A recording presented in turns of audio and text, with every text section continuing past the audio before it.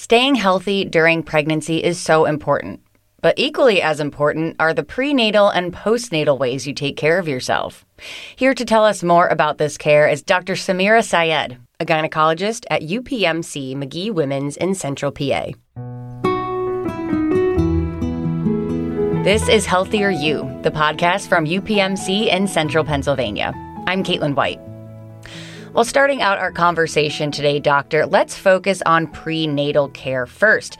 What are some things that pregnant people should be doing early on to ensure a healthy pregnancy for themselves and for their baby? Prenatal care is extremely important and valuable.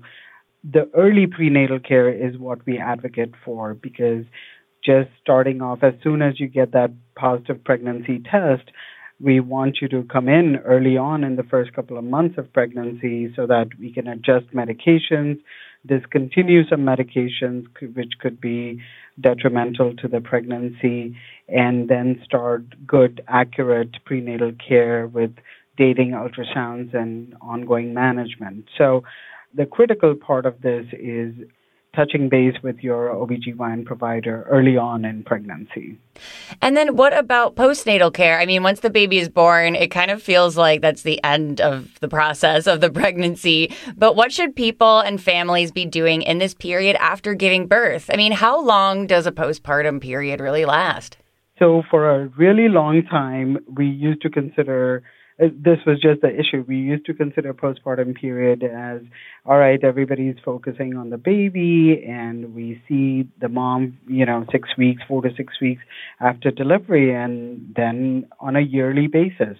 But now that paradigm is shifting and in a good way, ACOG is really being forefront in advocating for the postpartum period to last 1 full year like it should be because we are now moving towards getting patients back in 3 to 4 weeks and then in 3 to 4 months.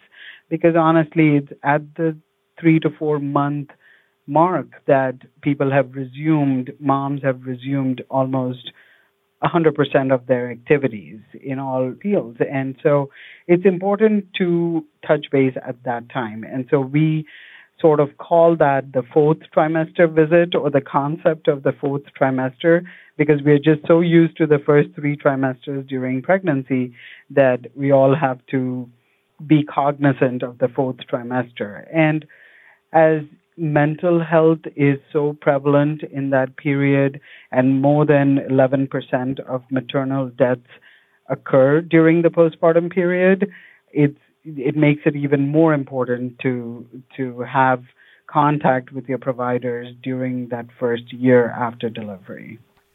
Now, not everyone wants to give birth in a hospital. Some people want to be based more at home or just outside of a hospital. How does your office work with midwives and those birth environments, before and after the birth itself? So our priority is to have a safe delivery, including like a safe maternal and fetal outcome. So whatever it takes for that should be the top priority of all the providers as well as the patients.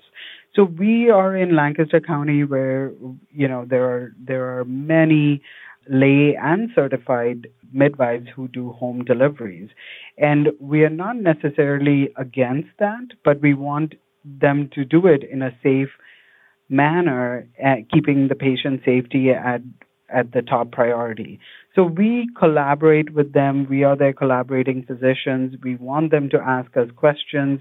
We can clarify any management decisions, and we are always available for transferring the patient if it seems to be out of norm for them. So a normal vaginal delivery without any complicated history could totally be done at home.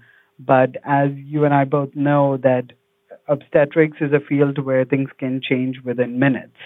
So everything could be normal. You could have a normal vaginal delivery and really have postpartum hemorrhage, which cannot be managed at home.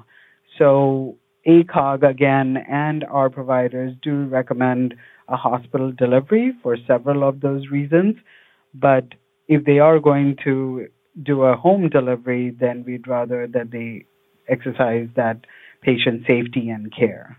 Well, doctor, tell us more about UPMC Lidditz and UPMC McGee Women's and what services are offered here.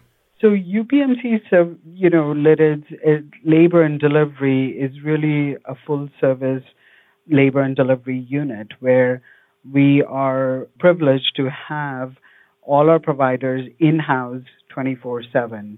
That includes the obstetrician, we have a midwife, anesthesiologist, neonatologist, and a hospitalist with full ICU services.